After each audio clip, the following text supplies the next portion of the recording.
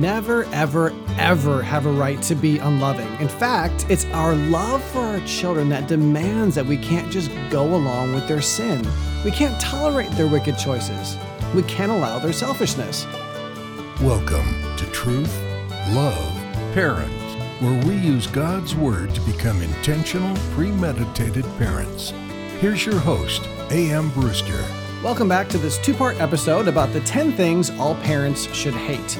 I promise you that if you haven't heard episode 189, there's going to be some huge misunderstanding, and one of the things I hate most is being misunderstood. So make sure you check that episode out first. And if you're just joining us, I almost feel like I should apologize that these episodes would be your first experience with Truth, Love, Parent. Why would a podcast with the words love and parent in their name talk about 10 things that all parents should hate? Of course, I don't apologize, and it's really not that confusing. This is God's Word, and it's beautiful and pure, and the better we understand it, the more loving and truthful our lives will be. However, there's also the off chance that sinfully hateful people have joined us today, people looking for biblical justification to act unlovingly. If that's you, I pray the Spirit does a work in your life. And there's also the possibility that some people have tuned in just to find another reason to believe that Christians are all terrible people. Why else would a Christian podcast encourage parents to hate? I pray that God will use His Word to show you today that He and His true followers love you unconditionally and want nothing but the best for you. Still, we cannot understand biblical love correctly until we understand biblical hate, and that's why our last episode was so important. But before we go any further, don't forget to send us an email to teamtlp@truthloveparent.com if you're planning to attend our first ever TLP meetup in Dallas, Texas on September 17th, 2018. It's going to be so much fun and, Lord willingly, so very helpful for you, your relationship with God, and your family. You can also follow us on Facebook and click that you're attending on our event page. Okay, so let's continue to build on the foundation we laid last time concerning biblical hatred. First, by way of review, because I have the feeling that some of you may not go back and listen to the first episode in this series, love and hate are not emotions. They are conscious choices to ally with or against something. Love is a decision to ally with someone, to want, and to work toward God's best interest in his or her life. Hate is the decision to stand against something or someone. It's the proclamation that I cannot side with you. Now, we have to be reminded that biblical love and hate coexist. God draws a cosmic line in the sand and says, I am light. In me is no darkness at all. I cannot fellowship with you in darkness, so I invite you to join me in the light. However, if you choose to remain in darkness, you must know that there will be eternal consequence.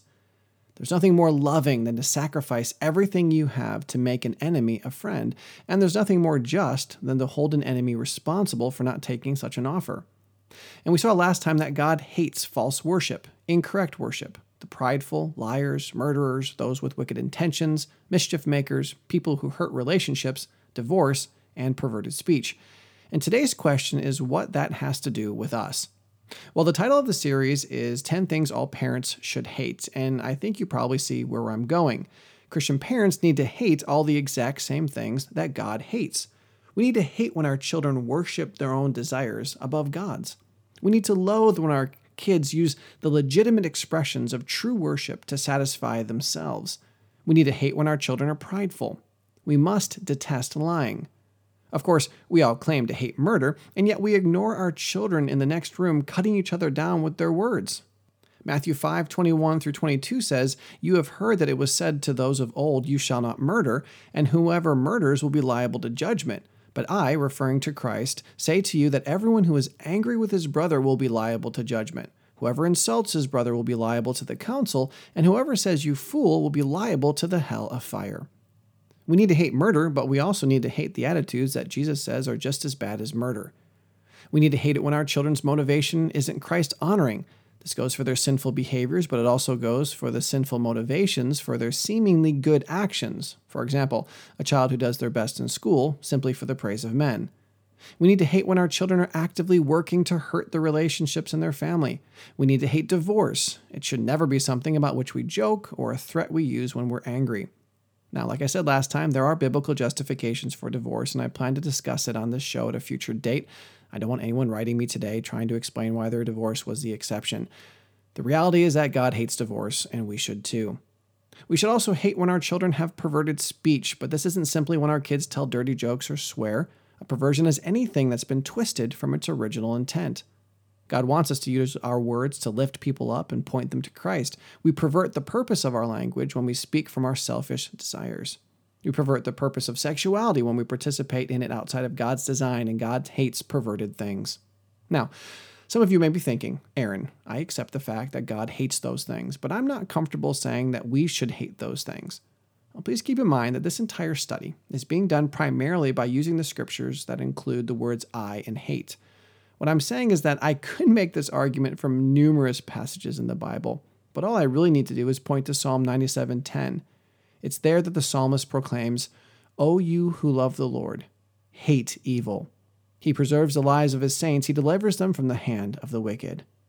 Now, the word translated evil is used over 600 times in the Old Testament and refers to every form of spiritual or physical badness. It's part of the name of the tree of the knowledge of good and evil. It's the same word used in Genesis 6:5, where the Lord says that the Lord saw the wickedness of man was great in the earth, and of course, he subsequently decided to send a worldwide flood.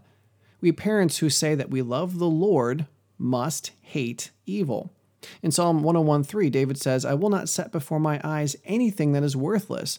I hate the work of those who fall away. It shall not cling to me. Even Paul proclaimed that believers should hate things in Romans 7:15 through 18. He says, For I do not understand my own actions. For I do not do what I want, but I do the very thing I hate. So now it is no longer I who do it, but sin that dwells within me. For I know that nothing good dwells in me, that is in my flesh. For I have the desire to do what is right, but not the ability to carry it out. This hatred of sin includes false worship, and incorrect worship, and pride, and lying, and murder, and everything else that God says is a sin. Therefore, we must hate everything God hates. Okay, so God hates evil, and we're to hate evil. This should bring up two other questions. Number one, why am I supposed to hate those things? And number two, what does this kind of hatred look like in my family? What's the practical application? And I think many people are afraid of this whole topic and may even stop listening to the show because they're going to jump to the wrong conclusions about the application of this concept. Stick with me, and this will all make biblical, Christ-honoring, and liberating sense. First, let's answer why we're supposed to hate what God hates. I want to look at 4 verses from Psalm 119. As many of you know, Psalm 119 is the longest chapter in the Bible, and it's all about the Bible. It proclaims and explains the eternal glory and value of the Scriptures. But it also says this, in verse 104, Through your precepts I get understanding. Therefore, I hate every false way. In verse 113, I hate the double-minded, but I love your law. In verse 128, Therefore I consider all your precepts to be right. I hate every false way. And verse 168 says, I hate and abhor falsehood, but I love your law.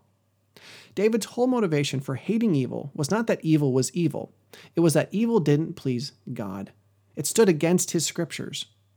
Listen, I don't hate my enemy because he's against me, or because he's different from me, or because I don't like him. I set myself against him because he's chosen to be an enemy of God, and I love God with all my heart. How can I be on his side, God's side, and my enemy's side at the same time? I can't. Think of it this way.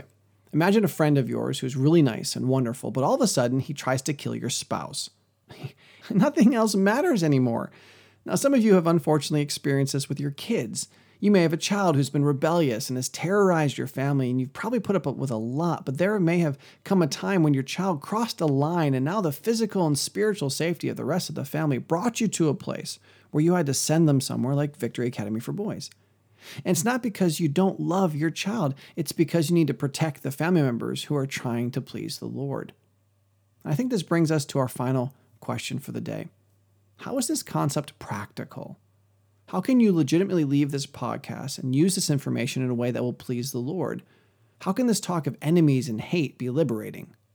Here's the reality. Thank you for listening. In just a moment, Aaron is going to give us 6 practical applications of today's discussion. But I'd like to take a moment to thank Ray and Carolyn for being faithful supporters of TLP. We are a listener-supported ministry, and we wouldn't be able to do what we do without the sacrificial gifts of people like Ray and Carolyn. Now, imagine what we might be able to accomplish if the Lord used you to help us glorify Him by equipping parents all over the world to become intentional, premeditated ambassador parents. Even if it's just $1 a month, it would be so helpful. You can learn more by clicking the 5 ways to support TLP link in the description of today's show or by clicking on the community tab at truthloveparent.com. And now, back to the show. Number 1, the hate God calls us to have is not a vitriolic, angry hatred. It's simply a choice to stand against sin. You stand against things all the time, okay? In fact, I'm amazed how many things parents are willing to go to war over with their kids. The kid didn't empty the trash on time. The child forgot to close the door. She broke a plate. He accidentally turned off the TV in the middle of the game. And the next thing you know, mom and dad are yelling. Let's at least be honest enough to realize that we draw plenty of lines in our lives. God is simply asking us to draw them in the right place and for the right reasons. And that's why number 2, the hate God calls us to have must be rooted in our relationship with Him. The more we love Him, the more we'll hate sin. The more we love Him, the firmer stand we'll take against that which doesn't please Him. This is why in Luke 14:26, Jesus said, "If anyone comes to me and does not hate his own father and mother and wife and children and brothers and sisters, yes, and even his own life, he cannot be my disciple." Now, this is a slightly different meaning for the word hate, but it exemplifies the same concept. Our love for God must be so great that our love for our own family seems like hate in comparison. Does a candle produce light? Yes. But when you compare its light to the sun, it's as if the candle isn't doing anything. Of course, can we really say that we love Him if we don't really know what His Word says to us and our kids? This is why it's so important that our relationship with Him be as strong as it can be. Number 3, the hate God calls us to have must be exercised lovingly. We never, ever, ever have a right to be unloving. In fact, it's our love for our children that demands that we don't just go along with their sin. We can't tolerate their wicked choices. We can't allow their selfishness. We won't play dead while they tirade against God and His glory. We love them too much to want them to put a gun to their head and pull the trigger. And that's exactly what sin is. It destroys, it hurts, it kills. How could loving parents tolerate sinful behavior in their children's lives? Worse yet, how could loving parents model for their kids how to be sinful? And the reality is that genuinely, biblically loving parents won't. Only sinful, hateful parents would do something like that. Are there any areas in your life where you are a better example of selfishness than you are of godliness? What does your eating teach your children about biblical moderation and glorifying God? What does your language teach your children about love and holiness? I was at Walmart a few days ago and I heard a dad casually use the F word in front of his 2 elementary-aged children. Now, you may not do that, but what kinds of things do your kids hear you say about the president or your pastor? Number 4, the hate God calls us to have must be exemplified biblically. Don't make it about your desires, it's about God's will. Don't make it about your opinions, it's about God's law. Don't make it about your likes and dislikes, it's about God's desires. Remember, we're drawing a line in the sand, but we're inviting our kids to join us on God's side. It's never to be a "you'd better watch out because God and I are going to get you." It's a "God and I love you so much that we want you to join us over here. There's life and joy and peace over here. There's only death over there. Please come over here." This is the essence of ambassador parenting. What I just described is the educator and interpreter role we discussed in the series before this. When you have to take a stand against something, your children must know that it's because their choice dishonored God. It wasn't that it annoyed mom or bothered dad. Mom and dad wouldn't allow that kind of talk or behavior or motivation because they love God and want to do what He says. Is your educating and interpreting and counseling and training rooted in the Bible or man's failure philosophies? Number 5, the hate God calls us to have liberates us from selfishness. It's difficult and tiring to try to rule the world. I did a show way back in episode 22 called 5 Ways You Take God's Job. And even though it's impossible, and even though we fail when we try to do it, our sinful pride and self-sufficiency deludes us into thinking that we can be the center of the universe. But the reality is that we break things when we try to run our own lives, let alone the lives in our family, village, state, country, continent, or planet. God's in charge, and that's a freeing reality. It should wrap you in a comfortable blanket of peace, knowing that it doesn't have to be about what you want. It's not about how you think life is to be lived. Instead of dreaming up rules and expectations for your kids, all you have to do is fall back on the high biblical expectation God's given us in His Word. Do you experience that freedom in your parenting, or are you constantly trying to reinvent the wheel? And lastly, number 6, the hate God calls us to have will protect our children. Biblically speaking, and keep in mind that I'm trying my hardest to consistently and accurately use the word hate in the biblical context, if you didn't hate kidnappers, your kids wouldn't be safe. If you didn't hate drug dealers, your kids might be addicts. If you didn't hate car crashes, your kids might be dead. Those things are your enemies. You don't embrace them. You stand against them. You fight to keep your children free from them. Biblical hate protects your children because it means that you're fighting against sin and its consequences. Even if it means that you have to stand against one of your own kids, it's the best thing you can do for them. You don't stand against drugs until your kids become an addict and then, well, I guess everything's okay. Unfortunately, that's what many people are doing with the many forms of sinful sexuality today. They say that homosexuality is a sin, but then they find out that their child has succumbed to the temptations of the flesh, and all of a sudden the parents are questioning their trust in God's word. And far too often they abandon their obedience to God and embrace homosexuality for their child. That's destructive because God says that sin hurts. The most loving thing you could do would be to stand against your child's sin. Now again, this is where too many Christians mess up. Horrendous places like Westboro Baptist Church spew forth vitriolic wickedness against homosexuality. No, we must be truthful, but we also have to be loving and kind and gracious and patient. A Christian parent who loves the Lord must not embrace homosexuality or any other sin for that matter, but it doesn't mean you act unlovingly toward your children. It may mean you have to withhold all the donuts, but you don't stop giving the bread, and you definitely don't start throwing rocks at them. If you're not sure what I'm talking about, please listen to the Rock, the Bread, and the Donut series starting in episode 106. It may mean that you have to give your children the very real consequences of their actions, but you do it in love because God is holy and beautiful, and He commands us to hate sin. Now, I've worked very hard to make sure you understand what God means by this.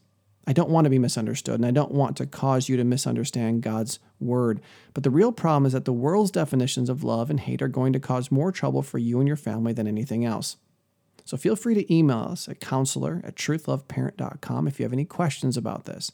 We must have a working dictionary filled with biblical definitions.